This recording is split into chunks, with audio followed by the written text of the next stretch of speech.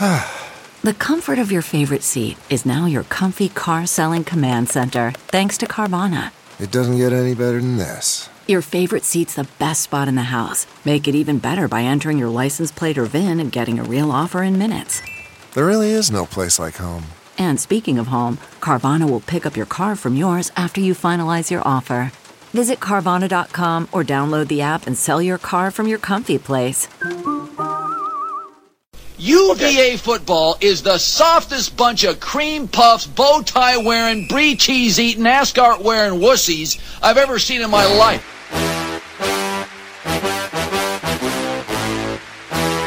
I'm gonna punch people from UVA right in the neck. They wear suits to games. That's absurd.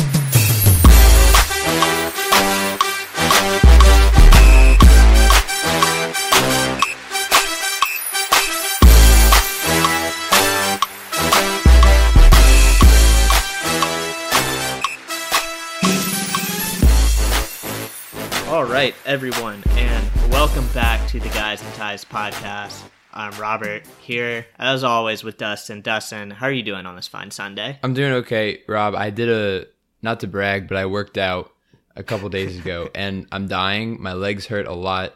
I groan every time I sit down, so I sound like an old man, and it's a little embarrassing because I need to do this more often, but I can't do anything right now because I hurt all over. So that's how I'm doing. How about you? How's your week going? It's good, man. It's good. Just relaxing a little bit. Mm-hmm. You know, I'll hit the office later today, but so far no office, so it's been good. That's good. That's good. All good things. And but it was a slow week, kind of, for UVA basketball. We had 2 blowout wins against 2 really, really bad teams in the ACC. So not a lot to talk about this week, but we are going to do something a little bit different. We're going to do a ACC Power Rankings episode. And so what we're going to do, we're going to talk about first the games a little bit. We're going to talk about what we saw, what we like. We're going to do a J Huff segment as always. And then we're going to get into the power rankings, and we're going to just tell you straight up what we think the power rankings are for the ACC, who the best teams are, who the worst teams are, and then that middle section that's always kind of awkward because it's hard to do. It's hard to do. But first, we're going to start off with talking about the games against Wake Forest and against Notre Dame, and we played those on Tuesday and Saturday. And Rob, what were your thoughts from those games, the takeaways? Yeah, I mean, well, you just showed me this, like, literally right before we started recording. If you go to the KenPom and click on the game for the UVA Wake Forest and just see their win probability, it started at maybe, like, 97% in favor of UVA. It was 98.7. And then it was just a flat line at basically 100% the entire rest of the game. So, I mean, 25-3 start, you know, it was obviously a great game. It's not like Wake Forest is anything special right now. They're 8-11, 1-6 in the ACC. You know, you do what you're supposed to do, and that's what happened against Wake Forest. I don't know. What do you think about the game? It makes me realize how spoiled I am as a UVA fan now, and how spoiled a lot of UVA fans are, because it's like, we could have played better. We could have played better against this team. It's like, we beat them by, 23, and we held them to 45 points. Like, there's not a lot.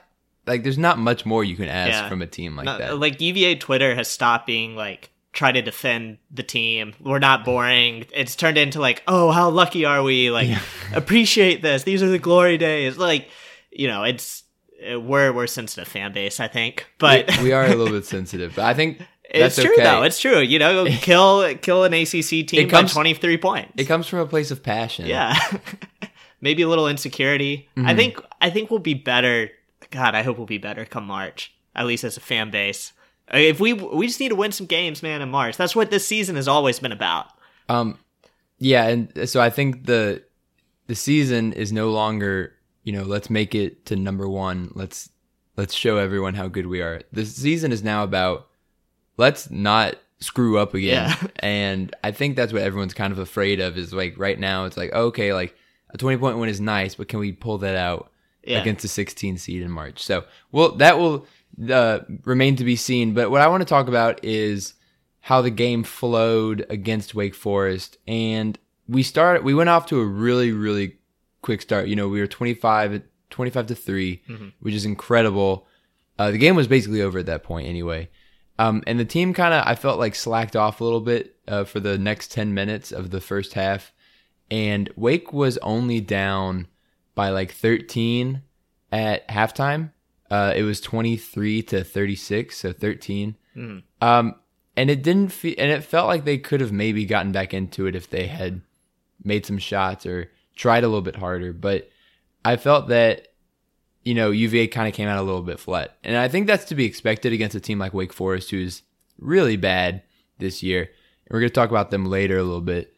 But I don't think that it's really anything to worry about. I just think it's something to notice that it's hard to get up for a game like this, especially when you play, they might even be looking forward, because we had Wake and then Notre Dame, and then we play Miami. Oh, no, sorry. We play NC State, and then Miami, and then Duke the week after. And then Duke UNC, which is, that 2-day turnaround, which is tough.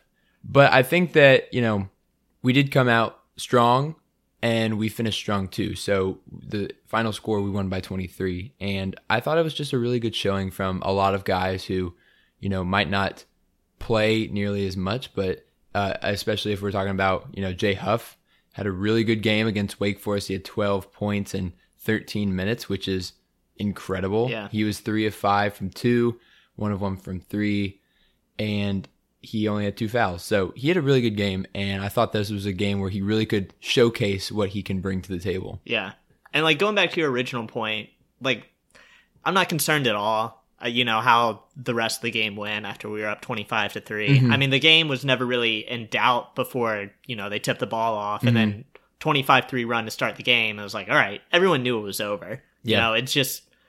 It's hard to maintain leads and maintain dominance like that. You even saw that last night, Virginia Tech against Syracuse. Virginia Tech just scorched them in the first half, and Syracuse hung around, but it's hard to maintain that level of dominance over 40 minutes. Yeah, the energy, especially even against Syracuse, I think Tech kept the energy up. They did a really good job of staying in the game and staying focused, but I feel like this Virginia team is just kind of yawn, whatever, it's over. You look at the score, it was 36-23 at halftime, and then we outscored them 32-22 in the second half. So even as we say this, we won the second half by 10 points. Yeah. So, I mean, it was a good showing.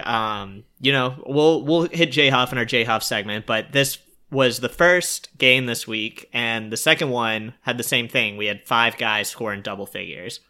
Different players scored in double figures each game too, which is kind of interesting. But against Wake Forest, Kyle Guy, DeAndre Hunter, Mamadi Diakite, Ty Jerome, and Jay Huff all scored 10 or more points. So, I mean, I don't really know if we want to nitpick out this game. This was a great game. A lot of people played, and we did what we were supposed to do against a good team. I'm not nitpicking. The only thing I would say is that Kihei didn't have a great game. Yeah. He had 4 fouls, no points, 1 turnover, no assists. So not a great game for him.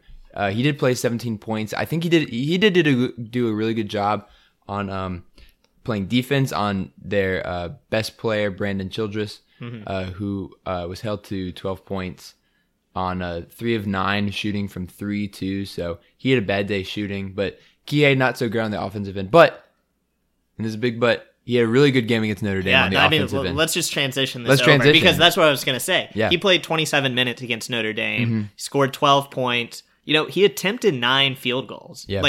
That's the most aggressive offensively I think we've seen him in at least a month. It was a great game, great showing for him. Hit 2 of 2 free throws, hit 2 3-pointers. And did he have any personal fouls? He had no fouls, 1 assist, 1 steal, no turnovers, 1 rebound. Yeah. So, I mean, he did a really good job of finding his spots. He blew past some guys. So, I think this was a game where he could get his confidence back a little bit and show what he can do. And if he can score 12 points in a game, good God, just have that in your back pocket. Good luck, America. Because especially next year, if he can more consistently get his 3-point shot down, my God. Yeah, I mean, that's the thing. Right now, he's shooting 14 for 43 from 3 on the season. That's 32.6%. In high school, he was about a 40% 3-point shooter. And obviously, different level in college, different speed, bigger players. Not to mention he was playing with a broken bone in his wrist for a couple games. Right. But he shot 50% today, so Yeah. I think he's starting to get his confidence back. That's a good bounce back game too, especially for a freshman. Confidence is everything, and Kihei definitely does not lack confidence. No. But it's always good to keep it up there.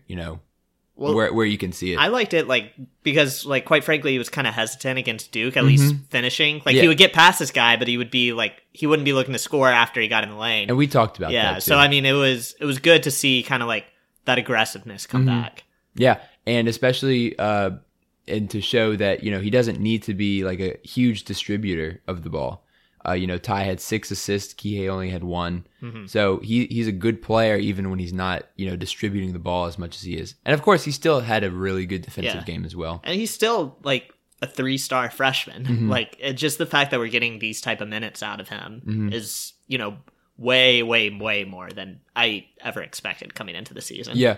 And I want to start our J Huff segment right now because right. I want to talk about J Huff in the Wake game and J Huff in the Notre Dame game. And even though against Wake he had 12 points in 13 minutes, and against Notre Dame he played 10 minutes, had 2 points, only made 1 of 5 field goals, 1 foul, only 2 rebounds, and 1 assist, 1 block. So he didn't play, not his best game by any means, but he's just coming off the stretch of 4 or 5 games where he's been incredible in the limited amount of time that he's had. So he was definitely due for a down game, I would say. And by down, I mean he didn't dunk on someone or hit a 3 or anything, But I want to say that I think it's interesting because I want to point out something specific. And this was at the end of the half when Tony called a timeout. Yeah, I was going to bring this up. And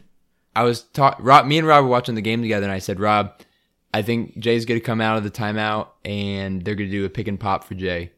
I don't remember what you said. I don't remember if you agreed with me. I probably did. You were just okay. I probably wasn't paying that much attention. And that's what happened. But that's exactly what happened. I think it was interesting because Tony called a play for Jay Huff in a critical situation. Or a situation that could be deemed as critical. Well, you have other shooters on the floor. You have your Kyle Guys, Ty Jerome's, even DeAndre Hunter, and they called it for Jay. He called it for Jay, and I don't know if that was the first option, but it certainly seemed like that was the play that they wanted. It was definitely the play. Jay set the screen, rolled out, and Kihei had 2 men on him, passed it. It was kind of not a great pass, but Jay got the shot off, and I thought it was nice that Tony called something for Jay, trying to get his confidence up, showing him what he can do. And I thought that's a tell that Tony knows he's here to stay. Yeah. And that's the thing. It's we talked about last week, we want to see 10 to 15 minutes from Jay Huff a game, not just because of the impact he can bring, but because the impact that he hopefully will bring, in March. Just having that extra guy to develop and a guy with the upside of Jay Huff is huge. And, he played 10 minutes against Notre Dame. I think he played, 13? 13 against Wake Forest. So, the minutes are coming. And one thing that stood out to me watching the game, Notre Dame yesterday, is that Jay Huff as an individual on-ball defender is not bad. He's pretty good. Remarkably, sorry, that's not a word. Much improved. Much improved. Much improved from even the beginning of this year. Even a month ago. Yeah. Much improved, where you still see him struggling in the pack line as him recovering. He'll hedge out and then he'll run into Kyle Guy, or he'll look one way or another and not know exactly where he's supposed to be. It's his awareness setting, if you wanted to do 2K, is probably still in the 50s or 60s or something. But he's able to alter shots, and he's able to dictate, how the shot's going to go in.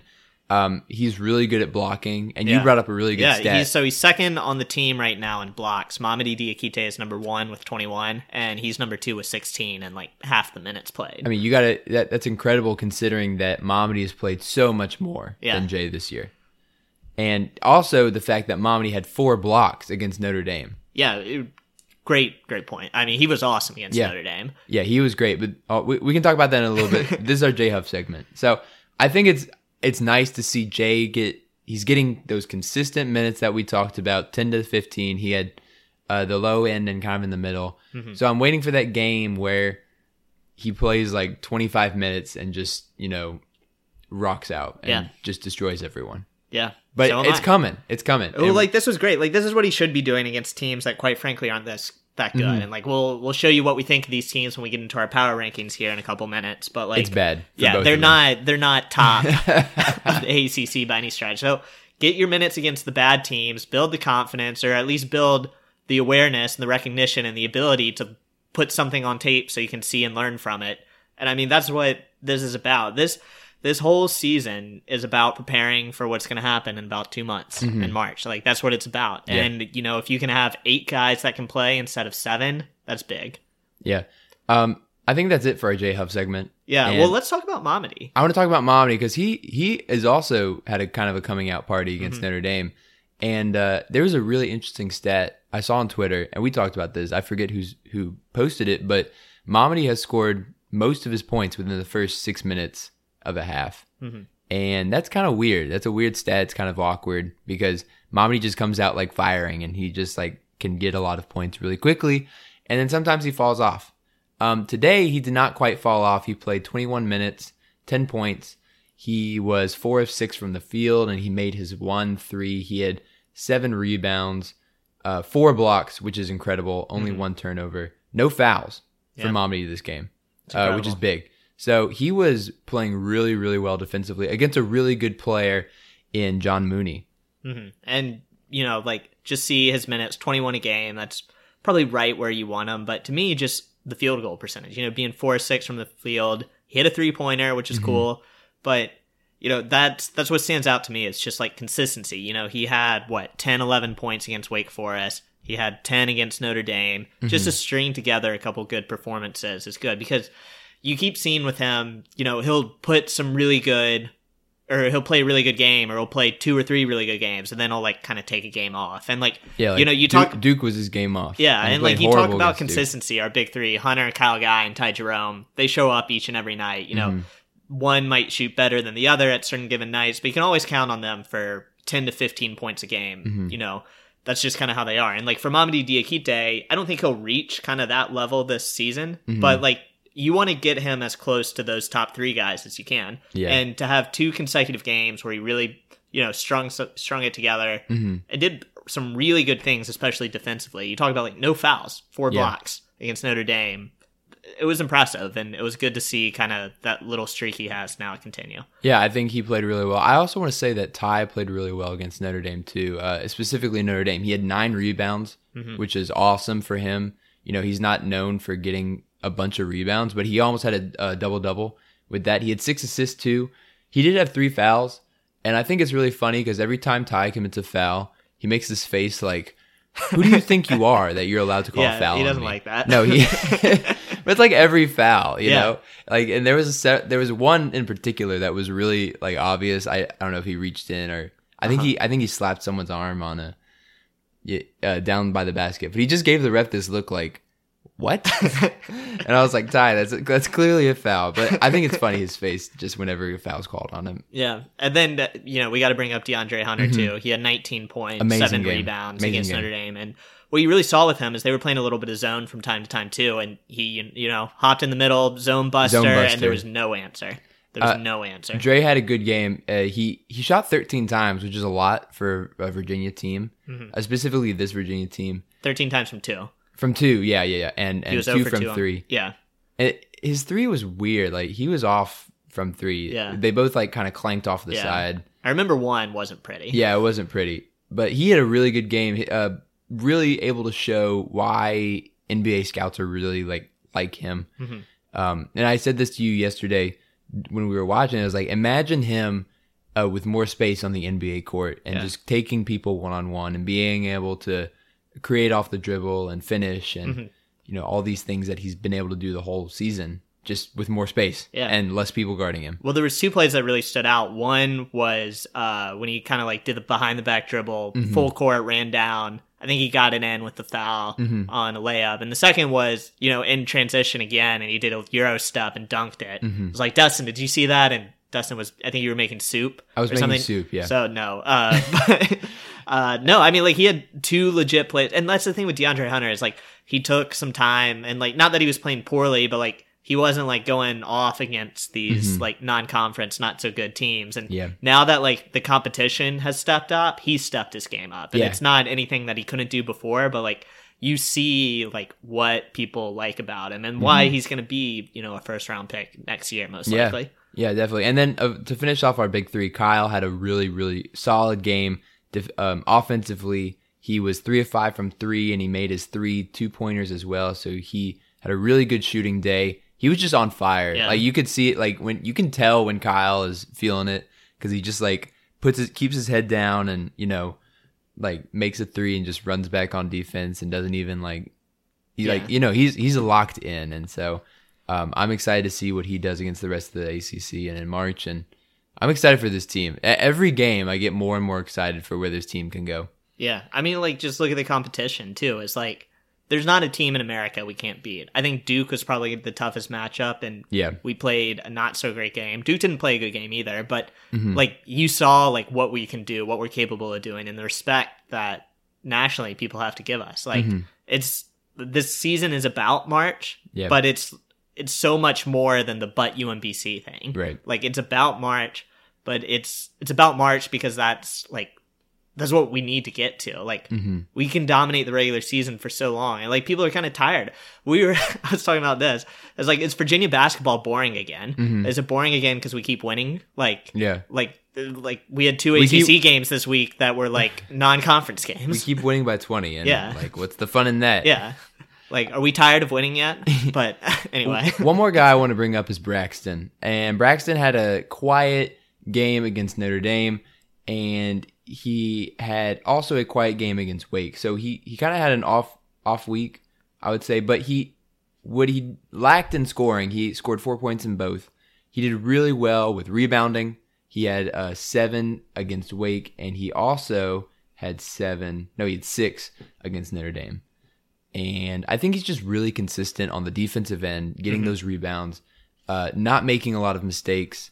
We've talked about this. His layups are kind of funky, and they always seem to roll the wrong way. Yeah. But they'll fall, and he's a really consistent player for us, giving us a lot of good minutes, and the defensive presence is really, really awesome as well. You know, he can come in and guard really anyone on the floor, and do a really good job at it. Yeah. Well, I mean, he still leads the team in rebounds. He's averaging 5.7 rebounds a game. Yeah. Which is kind of interesting. You would think it'd be, Mamadi Diakite or DeAndre Hunter or someone like that. Yeah. But, it's Braxton Key who's leading the team in rebounds. Who comes off the bench. Yeah.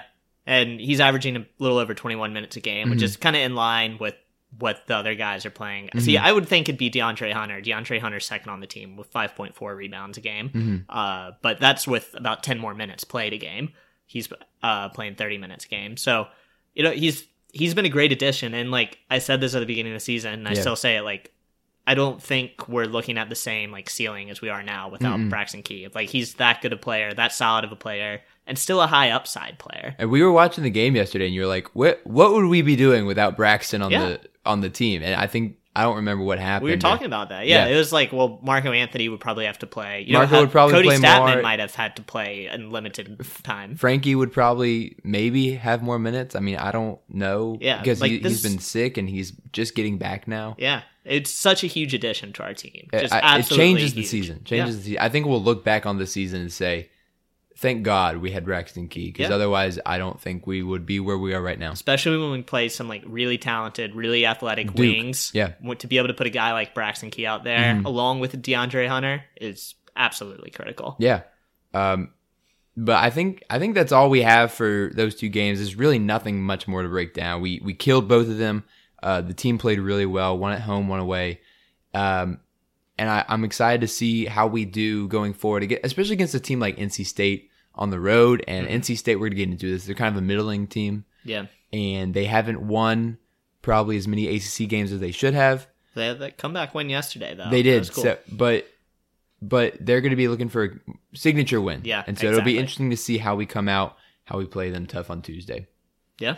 Yeah. But with that, I think we're going to move into the first ever annual Guys and Ties ACC Basketball Power Rankings. And what we're going to do, Rob and I have not shown each other our lists yet. So this is going to be a secret, and we're going to probably disagree on some things and agree on others. But I think what we're going to do is we're going to each say, we're going to go top down. So we're going to say 1 through 15. Mm-hmm. And I think we'll discuss a little bit with each one. Yeah. Yeah. So you ready to go? Let's do it, man. All right. You start. Okay. So my first one, it's kind of cheating. I have a 1A and a 1B. Okay. And it's Virginia and Duke. And I think it's really tough to say who's better right now or which team is better because Virginia is playing really well. Duke has that loss against Syracuse, but they also beat us. Yeah. And so it's tough to say which team is better. I think Duke played us really well, and I think that we've played everyone else really well as well. I would say, this is the bias kicking in. I think Virginia is better than Duke, so I would have them as 1A. I would have Duke as 1B. Yeah. I mean, I literally almost did the same thing. I decided to just put them 1-2, though. I have UVA 1, Duke 2. For me, the difference isn't so much the head-to-head, because we'll see how the next head-to-head goes. And maybe some more after that. Yeah, because, it was a great game. Neither team played their best game, and Duke had the home court advantage. Right. Like, I'm not sure how Vegas split it at the end, but, like, whatever home court point advantage they give on the line was probably the difference. It was the difference. It was 2 points. It was 3.5 point spread. So, anyway, so to me, that game is almost a wash. I actually thought it was funny that I think we moved up to number 1 in KenPom after we lost to Duke. We did, which is kind of interesting. But to me, really the separator is that UVA is just playing so well right now against all these other teams, while Duke, and they have a lot of freshmen, and it is something that they're going to still have to struggle to learn how to string together good performances. And to their credit, they have played terrific together. RJ Barrett, Zion Williamson, Cam Reddish even taking a back seat. Trey Jones played back again this week. But Duke, you saw him struggle a little bit yesterday against Georgia Tech. They've struggled against some other teams. They lost to Syracuse. Yeah, they were down by 6 or 7 yesterday against Georgia Tech at halftime, which was very strange because Georgia Tech is not a good team at all. So I mean, I give UVA the slight edge right now, but I mean, you're so right. It's Duke and UVA are the class of the ACC right now. Yeah. Right now, I think it's the key, though, because I think there's other teams we'll talk about here in a bit that can challenge them when they do play. I definitely think so, and I think that it's going to be interesting how Duke finishes the season because, as you said, they have a hard time stringing together good games. Duke's next games are Notre Dame, and then they play St. John's at home, and then they play Boston College at home before they have they're at Virginia. So they've got 3 games that they should win. Yeah. Probably by a good margin. St. John's will be interesting because they're a good team. Notre Dame, they should crush, and Boston College, they should beat handily as well. But it'll be interesting to see if they can really focus on those games before playing Virginia again. Yeah. So do we want to talk about number 3? Number 3, yes. Number 3, who do you have? I have North Carolina. Okay. I have UNC. Who do you have? I have Louisville. Okay. So let's talk about this because Louisville is my number 4 team. North Carolina is my number 4 team. Wow. So we just kind of switched them back and forth. But I think Louisville right now is playing better than North Carolina. They not only did they beat North Carolina by 21 at North Carolina, but they have also played really well against all the other teams that they've played. They beat they beat NC State at home. They beat Pitt. They beat Georgia Tech, Boston College as well, and Miami. Their only loss was at Pitt in overtime. So they played them close, but I think Louisville right now is playing really, really well. And they have this one guy, Jordan Nora, and he is playing really well. He is a 6'7" sophomore, very athletic, able to get to the rim. He shoots pretty good from 3 too. He's at 38%. So he's playing well, and Louisville's playing really well. Chris Mack has got this team coached really nicely. And I mean, I think it's worth mentioning Louisville beat North Carolina by 21 points. I said that. Oh, did you? Yeah. Okay, I was zoned out. So they do own the head-to-head. They do own the head-to-head. To me, North Carolina, though, is just putting it all together. I think at the right time. I thought my prediction before the season was national championship game was going to be Villanova, North Carolina. And Villanova isn't looking as hot right now. But I'm not ready to give up on the North Carolina pick. Not because I necessarily want it, but I still think North Carolina has all the pieces to be a really, really good team. You know, the senior leadership, Nasir Little is starting to come on a little bit now. And they've strung together some good wins. They've won, 7 of their past 8. They've won the past 3 in a row. And they just absolutely manhandled Virginia Tech. And, poor Virginia Tech, they had a great win last night against Syracuse. But to have 2 top 10 teams in UVA and North Carolina and to get blown out by both kind of stalled them a little bit, I think. Yeah. But to me, I could flip it either way and be happy about it. But to me, when it's tied, I want to give the upside. So I think right now I'd give the edge to North Carolina. I think I put Louisville third just because of their scheduling. And I'm also going to talk about UNC scheduling too, which it's BS because their schedule is so easy compared to unbalanced. Yeah, maybe. It's unbalanced. But Louisville has to play Virginia twice. They get North Carolina again at home. They have to play Virginia Tech away. They have to play Florida State away. They do get Duke at home, but they also have to play Syracuse away. So I think and Syracuse is tough. They're not one of the best teams, but that zone is tough. The Carrier Dome's tough to play in. Louisville is their schedule's kind of backloaded as well because they play Virginia twice at the end of the year. They got Duke, Florida State, Virginia Tech, North Carolina still on their schedule. So we're going to see how well they stack up. But right now, I think they're playing the third best in the country. Yeah. Or in the ACC, sorry. Yeah. No, I mean, I have no problems with that. I had no idea really. We were talking about this. I didn't have any idea how good Louisville has been the past couple of weeks until we started looking at this in a little more detail. I'm like, yeah, they've lost a couple more games, but who did they lose to? Kentucky, Tennessee, Marquette, all top 12 teams. They also had Indiana, Pitt, but everyone kind of, trips up some games here and there. And then wins against North Carolina and Michigan State is impressive. They're an impressive looking team right now. It's also interesting to look at the how efficient they're playing in the ACC.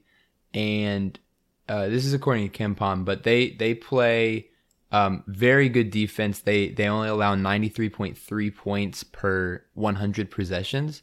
That's second only to Virginia. And their offense is really good too. They are scoring 112 points per 100 possessions, which is third only behind Virginia and Virginia Tech.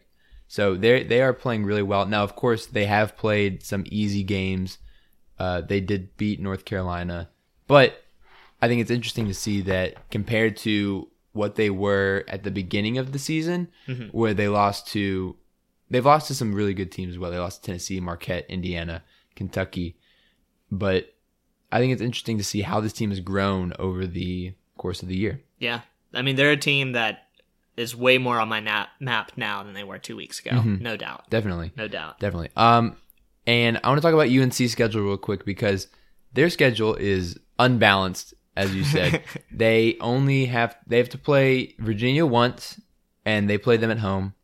They have to play Duke twice, which sucks, but they play Syracuse at home.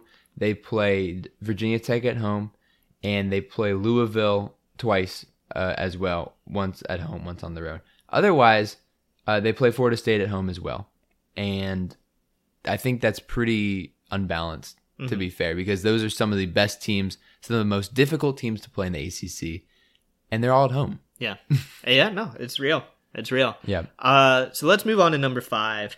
My number 5 is Virginia Tech. Is that who you have? That's who I have as well. And I think Virginia Tech's playing a really good basketball right now. They lost really bad against Virginia and North Carolina. So 2 really ugly losses, but against 2 very good teams. Otherwise, they've really handled the lower competition. So they've beaten Notre Dame, Boston College, Georgia Tech, Wake Forest, and Syracuse. And the Syracuse win coming last night really won. They crushed them by 22. So it was a good game. Yeah. And to me, this is interesting because you can look at rankings, you can look at records, and college basketball is just so weird. KenPom is kind of gospel. Yeah. We just like KenPom. And you look at the top 5 ACC teams we've talked about, and KenPom, Virginia's number 1, Duke's number 3, Louisville's 14, UNC's 7, Virginia Tech is 9th. So our top 5 teams we just talked about are all in the top 14 in KenPom. Right. So ACT is just a good conference, man. Good. I don't know if it was as deep as we thought it was going to be beginning of the season, but the top teams are there. Yeah. Yeah, the top teams are here, and I think Virginia Tech is one of them. They haven't played the really good teams as well as they probably should have. But they do have some quality players. And, Justin Robinson had a fantastic game last night against Syracuse. He had like over 30 points. Yeah, he's a terrific player. Broke the assist record for Virginia Tech as well. But their schedule also, they don't have a lot of room to get some good wins. They play at NC State. They play Louisville at home. They play Clemson away. They also play Duke at home, and they get Florida State away as well. So those are some opportunities for some good wins for this team, especially going into the NCAA tournament in March. This team's a lock for the NCAA tournament, I'd say, but it just depends on what their seeding is going to be, because they could get a pretty high seed, I think, depending on what they win. Yeah. Over the course of the ACC schedule. It does matter that people like them. They've struggled, and they're still, a top 10, top 15 type team. And they're a talented team, great shooting team. Really good shooting team. Really athletic, got some smart players. Their defense is not great, but that's okay because they have some really good... They play really good small ball. So everyone on the court can shoot a three for them, and they really spread you out, which is tough. Like, literally right now, Virginia Tech is more of a basketball school than football. So, it is what it is. Yeah. I don't know if they embrace that yet. I don't think they have. Anyway, so I think after this top 5 is where things are going to start to get a little murkier. It's a little tricky because this is when you can start splitting hairs a little bit. And the ACC it's a big league, 15 teams. It's bigger than most leagues. So, Dustin, who do you have as your number 6 team? I've got NC State. Okay. How about you? I have Syracuse. Interesting. Okay. I have Syracuse as 7. Okay. I have NC State as 7. Okay. So we just keep flipping back and forth. Flip-flop. But I have NC State above Syracuse because I think they're playing better right now compared to Syracuse. Syracuse lost to Georgia Tech at home. Even though they did beat Duke at Duke. Syracuse is weird because they play that zone. It's very difficult to beat the zone if you don't know exactly what you're doing. And Duke is a bunch of freshmen. Yeah. And so they're going to have a hard time against a tough zone like that. NC State, meanwhile, plays really, really fast. They have a really good offense. And I think they're exciting. They're fun to watch. And they could definitely beat some good teams. Their schedule is also pretty backloaded. They have yet to play Virginia Tech, Duke, Syracuse. They lost to North Carolina pretty handily at home, too, by 8. So... They're okay. They're not a great team. They definitely have a chance to make the tournament. They're 16-4, so they only have 4 losses, which is not bad. But they are only 4-3 in the conference. Yeah, but they're number 32 in KenPom. Syracuse is number 36 right now, so very close together. And Syracuse is going to have an opportunity to move up and really pull some momentum together. You look at their next 4 games: Boston College, Pittsburgh, Florida State. And then Boston College again before they ultimately play NC State on February 13th. So, those 4 games really could all be wins for Syracuse. And they have a chance to really try to start putting something together and kind of live up a little bit more to their preseason expectations. Syracuse is probably the most frustrating team on this list because they lose to Georgia Tech at home by 14, which is bad. And then they go 2 days later... They beat Duke at Duke in overtime by 4. Yeah. Probably the most confusing team I've ever watched. They also beat Miami and Pittsburgh, and then they go and lose to Virginia Tech by 22. So yeah. I don't know what to make of this team. That's why I have them lower than NC State because they are very inconsistent. They basically returned all of their players from last year. Tyus Battle is one of the most dynamic players in the conference, but it doesn't come out every night, and it's frustrating to watch because you don't know what team is going to show up. Is this going to be the team that, hits all their shots and hangs 95 on one of the best defenses Duke has ever had? Yeah. Or are they going to put up 59 against the Georgia Tech team that is probably going to get a new head coach at the end of the season? Yeah. They don't – some of their losses just aren't pretty. They lost to Buffalo. They lost to ODU. Buffalo's good. ODU's bad. That's true. ODU's bad. Yeah. They're just a weird team. I'm with you. Yeah, they're a weird team. So that's why I have them at 7, just because, the 2-3 zone is wonky. It's hard to prepare for. Which is part of what makes them good in the tournament. Yeah. But not to mention Boeheim's a good coach, and they've got talented people. They're going to be an 11 seed again. They're going to upset a lot of people. I hope they're not in our bracket. Yeah. That's all I have to say. Yeah, it'll be an interesting game when we play them. We don't play them until March 4th, so we got some time. But, And we're at them, right? We're at Syracuse. Yeah, that's correct. So, yeah, we'll see what happens. I mean, it'll be interesting, and they're going to have a lot of chances to make some noise.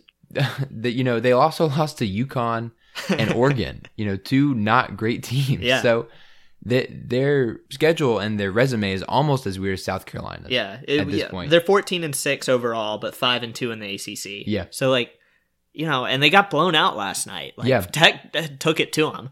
Mm-hmm. They're a weird team. I still like them. I could split hairs. I could see NC State above Syracuse. They have a lot of room for improvement. That's all I'm saying. And I think looking at their schedule over the next couple weeks, I think we'll see them kind of get on the map a little bit before they have some big showdowns coming up. After they get past that 4-game stretch we taled about, they play North Carolina State, Louisville, Duke, and North Carolina. That's a tough 4-game stretch. Yeah. Away at NC State, home against Louisville, home against Duke, and then away at North Carolina. That's coming 3 days after they play Duke. So, for their sake, hopefully they take care of business now, because they're a lot's gonna be revealed about them when that stretch comes up. Yeah. So let's move on. We both agree Syracuse is probably the most average team in the ACC. And You're out. Next, I have Florida State. Okay, I think I have Florida State here too. I was going back and forth here between Florida State and Georgia Tech. Okay. So, really? Yeah. Ooh. Georgia Tech is weird to me, and we'll talk about them. All right, so I'll put Florida State next. I have Georgia Tech way lower than you. Okay. Well, let's talk about Florida State. Okay. So we'll say Florida State's my number 8 team. Okay. I didn't actually make that decision until just now.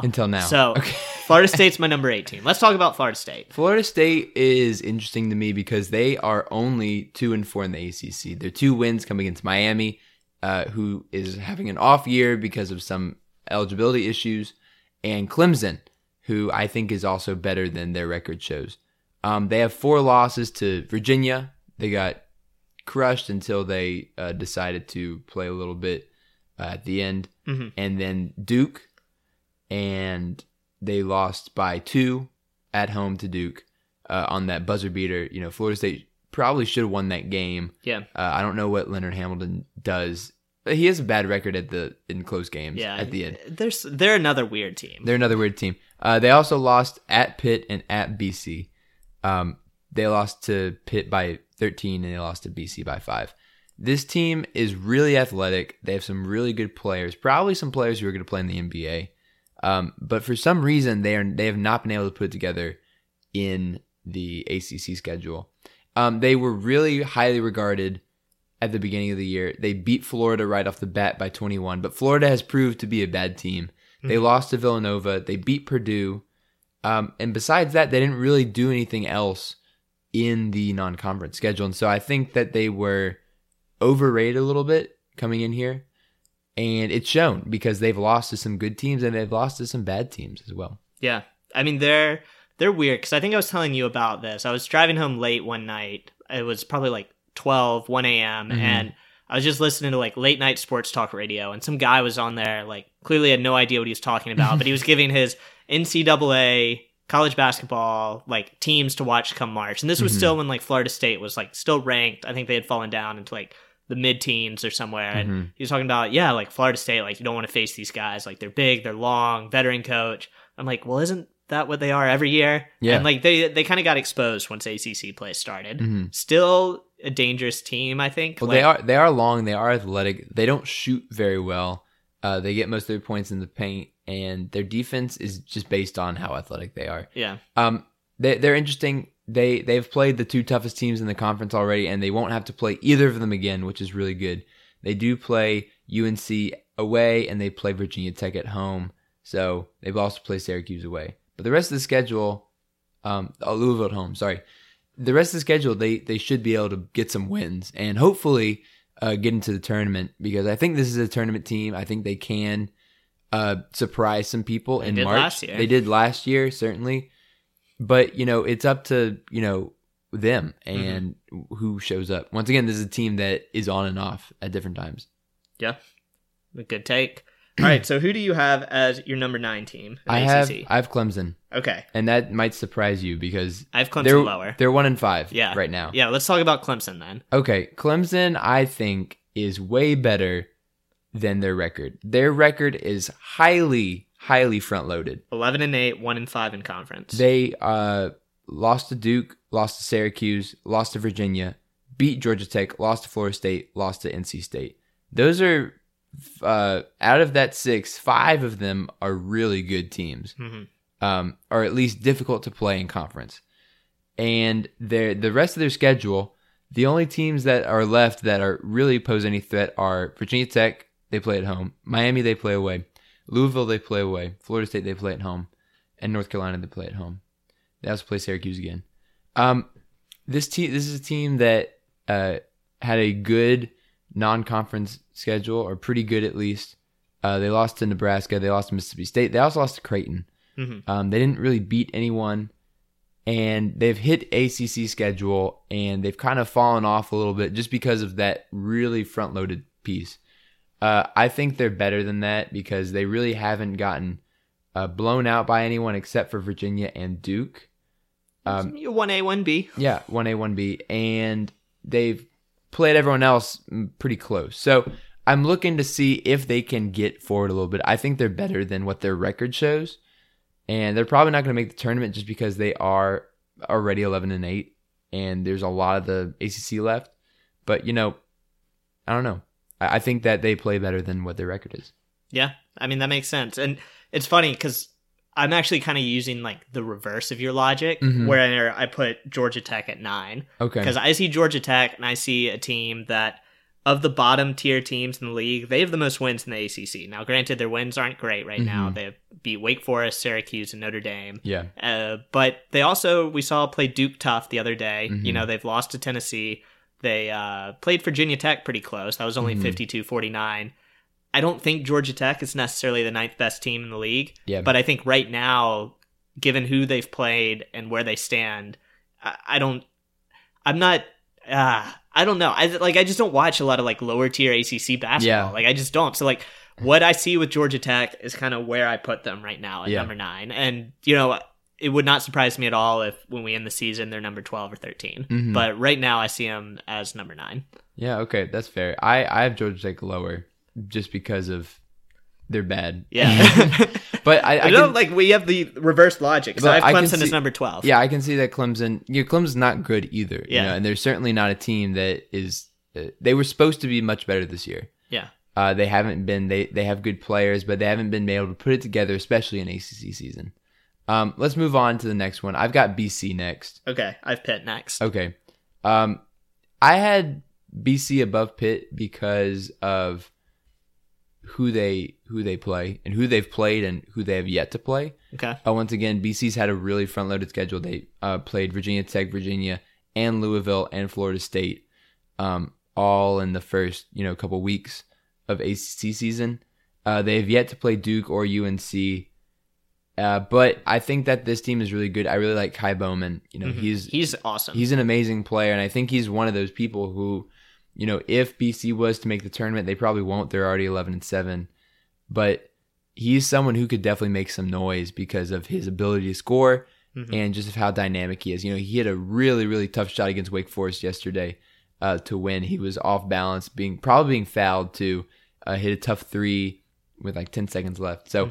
He's a dynamic player. I really like him, and I think BC, they're not playing great basketball right now, but they have some ability to make some noise in the ACC. Yeah, I mean Boston College, they lost 5 in a row, and now they've got 2 in a row now at least. So there's a chance. Maybe they surprise Syracuse. We'll see kind of how they go. For me, Pitt, Jim Boeheim said this week that he thinks Jeff Capel has done the best coaching job of any coach in the ACC right now, which Chris Mack, I would say, is better than him. Yeah, looking at this now. Jeff Capel is a second. Yeah, second. No, I mean, what he's done, what both of them has done is really good. Yeah. Chris Mack on a little bit of a bigger stage, but, Pitt was awful last year. Yeah. They were terrible. Really they were bad. awful. And, I don't know how much I like this Coach K coaching tree kind of expanding into Pittsburgh and the ACC, but, I like what they've done so far. And It's also worth mentioning. So Boston College is 106, I think, in KenPom right now. Pitt's number 65. So it's, I don't know. Like, again, I don't have a great feel for them. I don't think I've watched them play yet, quite frankly. Like, I just haven't. But, like, what I see, what I read, and just kind of, like, the improvement they've made, I'll give them the number 10 spot. Pitt was my 11 spot. Yeah, Boston College was my 11. So I think that, right now, Pitt, and this kind of goes, I could be convinced to switch, actually, because Pitt's played a really tough schedule. They've beaten Louisville and Florida State so far, but they've also lost to UNC, NC State, Syracuse, Duke, and Louisville. So really, really tough schedule so far for them. Their schedule is definitely front-loaded. They have yet to play us. They play us away as well, so probably a loss for them. But they have a lot of ability to get some more wins, and we'll see. They're a good team. Jeff Cable seems to be a good coach. He can definitely recruit. Yeah, that's for certain. And so hopefully, they can make some noise. It'll be interesting to see next year, especially when Cable has more of his guys and his players, and he can recruit a little bit more, because I think that'll be really interesting to see. No, I mean, that's an interesting experiment up there, for sure. Because, like, they have been good before, Pitt. And then they, like, fell off the map. And there's no reason they can't rise back up again. Well, it was with Jamie Dixon. Jamie Dixon's a really good coach. Yeah. He's doing really good things at TCU right now. Kevin Stallings was kind of the worst thing that Pitt has ever done. It just destroyed them. And now Jeff Cable has to kind of rebuild everything. Yeah. So it'll be interesting to see how he does that. And so far, he's doing a good job. Yeah. And he's got the fan base back. The students are really into it. He's had some really, really tough games so far, but he has the room to improve. So I think Pitt can make some noise. I don't think they're playing great right now, but they can later. Yeah. All right. So I have Clemson as 12. We've kind of already talked about Clemson. I had Georgia Tech as 12. All right. So we've kind of already talked about both those teams. So I don't think Georgia Tech's any good. I don't think they're really that good either, but I just have to give them the benefit of the doubt right now. They've won 3 ACC games. Their wins right now are Syracuse, Wake Forest, and Notre Dame. Yeah. No, I mean, you're not wrong. You're not wrong. I'm giving them the benefit of the doubt. Yeah. So let's talk about number 13, Okay. which I guess we agree on the bottom 3 teams. We'll see in which order we agree. I have Notre Dame as number 13. I have Miami. Okay. I had Miami as 14. And I'm giving Miami a little bit of a break here because they are going through some eligibility issues with Duan Hernandez, formerly known as Duan Huel. He's not been able to play, and so they are 9-9 without him. 1-5 in ACC play. Really had a tough go of things, and they haven't even, their one win is against Wake, who is I have lower than them. They've played NC State, Louisville, Florida State, North Carolina, and Syracuse. So, but their schedule really doesn't get any easier. They still play Florida State, Virginia Tech, Virginia. They play North Carolina. They play Duke, and they play Virginia Tech again. So they've got a tough go of things. They're gonna have a tough time in the ACC this year. They might finish last just based on their schedule. Yeah, and they're not playing good. This is definitely an off year for Larrañaga. I really like Chris Lakes. He's a fun player to watch. He's Kihei Clark sized. He's been around for a while, hasn't he? I feel like he's been around for a while. I don't know. He is a sophomore. Oh, well, never mind. Yeah. So I mean, we only know him from last year because he torched us last year. Maybe that's one thing. Yeah, but he's definitely their best player. He's shooting about 35% from 3, 52% from the field, 80% from the line. He's a good player. He's only 5'7", so he's really fun sized, 157. So he's kind of a little bowling ball type of guy. He's fast, he's quick, he can get you off the dribble. So he's good. I like watching him. But other than that, I don't find any reason to watch Miami. There's nothing great going on with them right now. And they're not going to make the tournament. They're playing pretty bad right now. Yeah. I mean, yeah, I'm 100% with you. I give the slight edge to Notre Dame. Notre Dame's dealt with some injuries. They also just don't have kind of the star power they used to. Notre Dame's my 14th team. Yeah, like I almost feel for Notre Dame just because like where they were like 2 or 3 years ago compared to where they are now. Like they had some really good players leave, graduate. They had their better players get hurt this season. Mike Brey, I still think is a good coach. Mike Brey's a really good coach, and he had a really good stretch of years in the ACC. He had Rex Pfluger this year, but he got hurt. I think right as ACC play started. So they're 1-6 so far, with their one win coming over Boston College. So far, they've lost to Virginia Tech, Syracuse, North Carolina State, Georgia Tech, and Virginia. So not a good start, not a great start at all. Not to mention he has to play Duke on Monday. Duke tomorrow on for Monday. us. Yeah, that's a tough go. Things we were talking about this yesterday. Virginia and then Duke, both at home. Yeah, which is good, but not a great thing for your players. They were a really good player. John Mooney, he's a 6'9" junior. He shoots 45% from three, 55% from the floor, and 80% from the line. He's a really good player, and he had a good game against us yesterday. We had a tough time stopping him. Besides that, Pfluger, he'll come back next year because I think he's going to get a hardship waiver. But besides that, they don't really have that many players. I think they're pretty young too. They have a lot of juniors, a lot of freshmen that get a lot of time. So they'll be okay next year. They'll be better, certainly. It's an off year for Mike Bray where they just got to rebuild a little bit. Yeah. But they're no good this year. Yeah, which brings us to number 15, Wake Forest. Wake Forest, let's just talk about how dramatically bad they are compared to the rest of the ACC. Okay. So Boston College is the second lowest rated team in KenPom at 106. Wake Forest is the lowest at number 168. So, there's a 60 team gap there between them and everyone else. They are 8-11, 1-6 in conference. Only ACC team with a losing record overall. They're just not good. They're not good, and they're not going to get any better this year.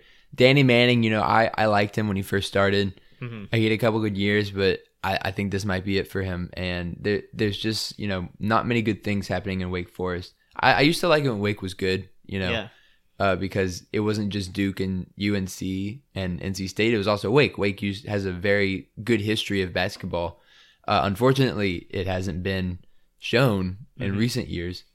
And they don't have really any great losses. They did beat NC State. Yeah, which the is one good. ACC one. One ACC one, but they've lost to Duke, Georgia Tech, Miami, Virginia Tech, Virginia, and Boston College as well. So they've lost to the good teams. They've lost to the bad teams. They've lost to everyone, really. And it's not going to get any easier for them. Certainly, they play Louisville, UNC again. They do have to play Duke again as well. So it's going to be a bad run for Wake, and it'll be interesting to see, what happens and after the season ends, if Danny Manning stays again or if he's gone. They have a lot of young players. They don't really play any seniors at all. There's a lot of freshmen. Their best players are freshmen, Jalen Horde. But there's nothing much to say about Wake. Yeah, one thing that I think is kind of funny. So KenPom's giving them 2 more wins for the rest of the season. They're saying they'll finish 10-20, but they're projecting losses for each of their final games. So 10, 11 in a row, just straight loss. The highest winning percentage they have right now is 44% when they play home against Miami. Oh, God. They have a 1% shot away at Duke. So it's not looking pretty for Wake Forest in this Probably season. less than 1%. Yeah, round up maybe. But yeah, I think it's interesting. I think what the other interesting thing to point out is that there are 4 teams right now with 1 loss, and there's 4 teams right now with 1 win. Yeah. And there's a bunch of teams in the middle with just a bunch of stuff happening to them. There's 3 really kind of clear tiers right now. And, you've got Virginia, Duke, Louisville, North Carolina, with the top 4, with the 4 buys right now. If we're looking to ACC tournament time, those would be your 4 buys. And the bottom half is Clemson, Miami, Notre Dame, Wake Forest, the 4 worst teams so far. I think and then the rest of them are just kind of in the middle. You've got Virginia Tech, Syracuse, North Carolina State, Georgia Tech, Florida State, Boston College, Pittsburgh. There's really 3 clear tiers right now. I think that's accurate. I think you can put Virginia Tech in the top tier. Yeah, I would say Virginia Tech, you can make the argument is up there. And I think we'll see more shuffling in the middle tier. I think the top ones are kind of set. I think UVA Duke will be 1, 2 throughout ACC play. I think Louisville and North Carolina are kind of right there behind them. I don't know if Virginia Tech will or can sneak up, but it's a possibility. The bad teams are going to stay bad. It's really, we might see some shuffling in the middle there, which might determine how many seeds in the tournament we get. I'm looking for Florida State to jump up a little bit. I'm looking for NC State to jump up a little bit. I think Syracuse, they'll probably stay around where they're right now. They're 6th in the conference. Georgia Tech will fall, I think. I think Boston College will fall as well. And Pittsburgh might jump up a little bit. So we'll see what happens. We're only about a third of the way through ACC play. So a lot of games left to be played. But right now, this is what Rob and I think are the the best and the worst teams in the ACC. Yeah, and I think it's now is a good time to get that proxy because we're in the meat of conference play. We've kind of seen who's for real and who isn't for real. So there's gonna be some shuffling, but I feel pretty comfortable looking at this right now and saying I have a pretty good feel of the ACC after going through this. Yeah, I do too. But with that, I think that's all we have for ACC power rankings. This is definitely we're not correct by any means, but this is who we think is playing the best right now.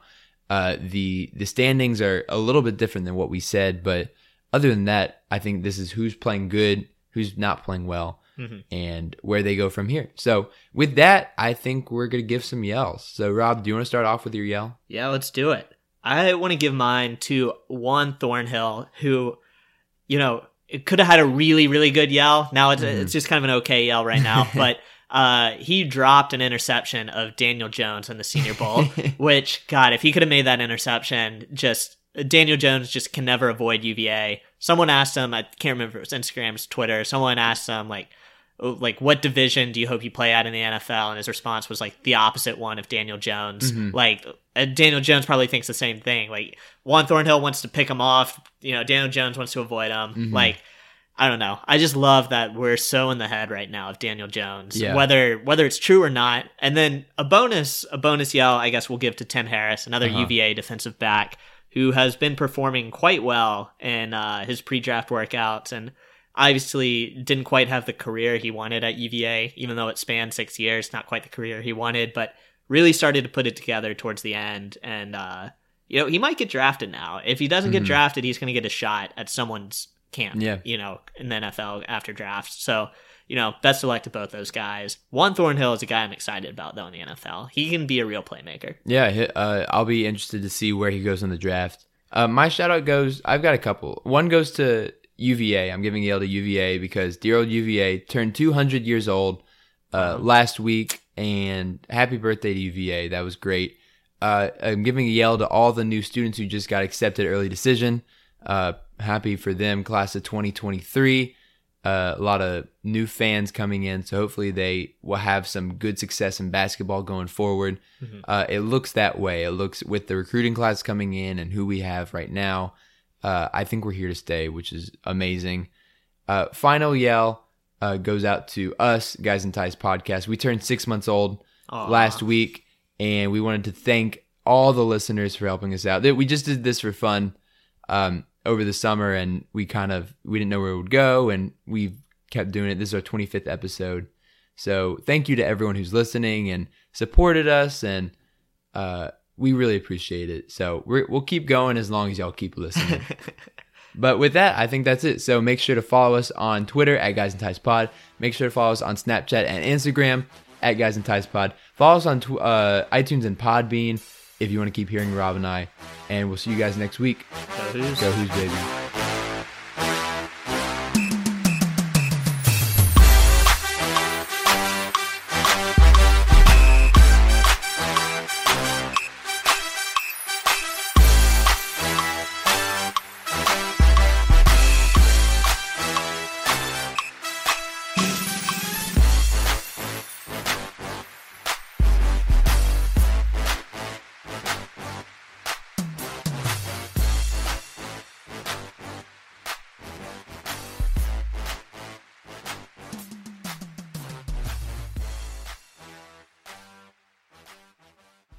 Look around. You can find cars like these on AutoTrader. New cars, used cars, electric cars, maybe even flying cars. Okay, no flying cars, but as soon as they get invented, they'll be on AutoTrader. Just you wait. AutoTrader.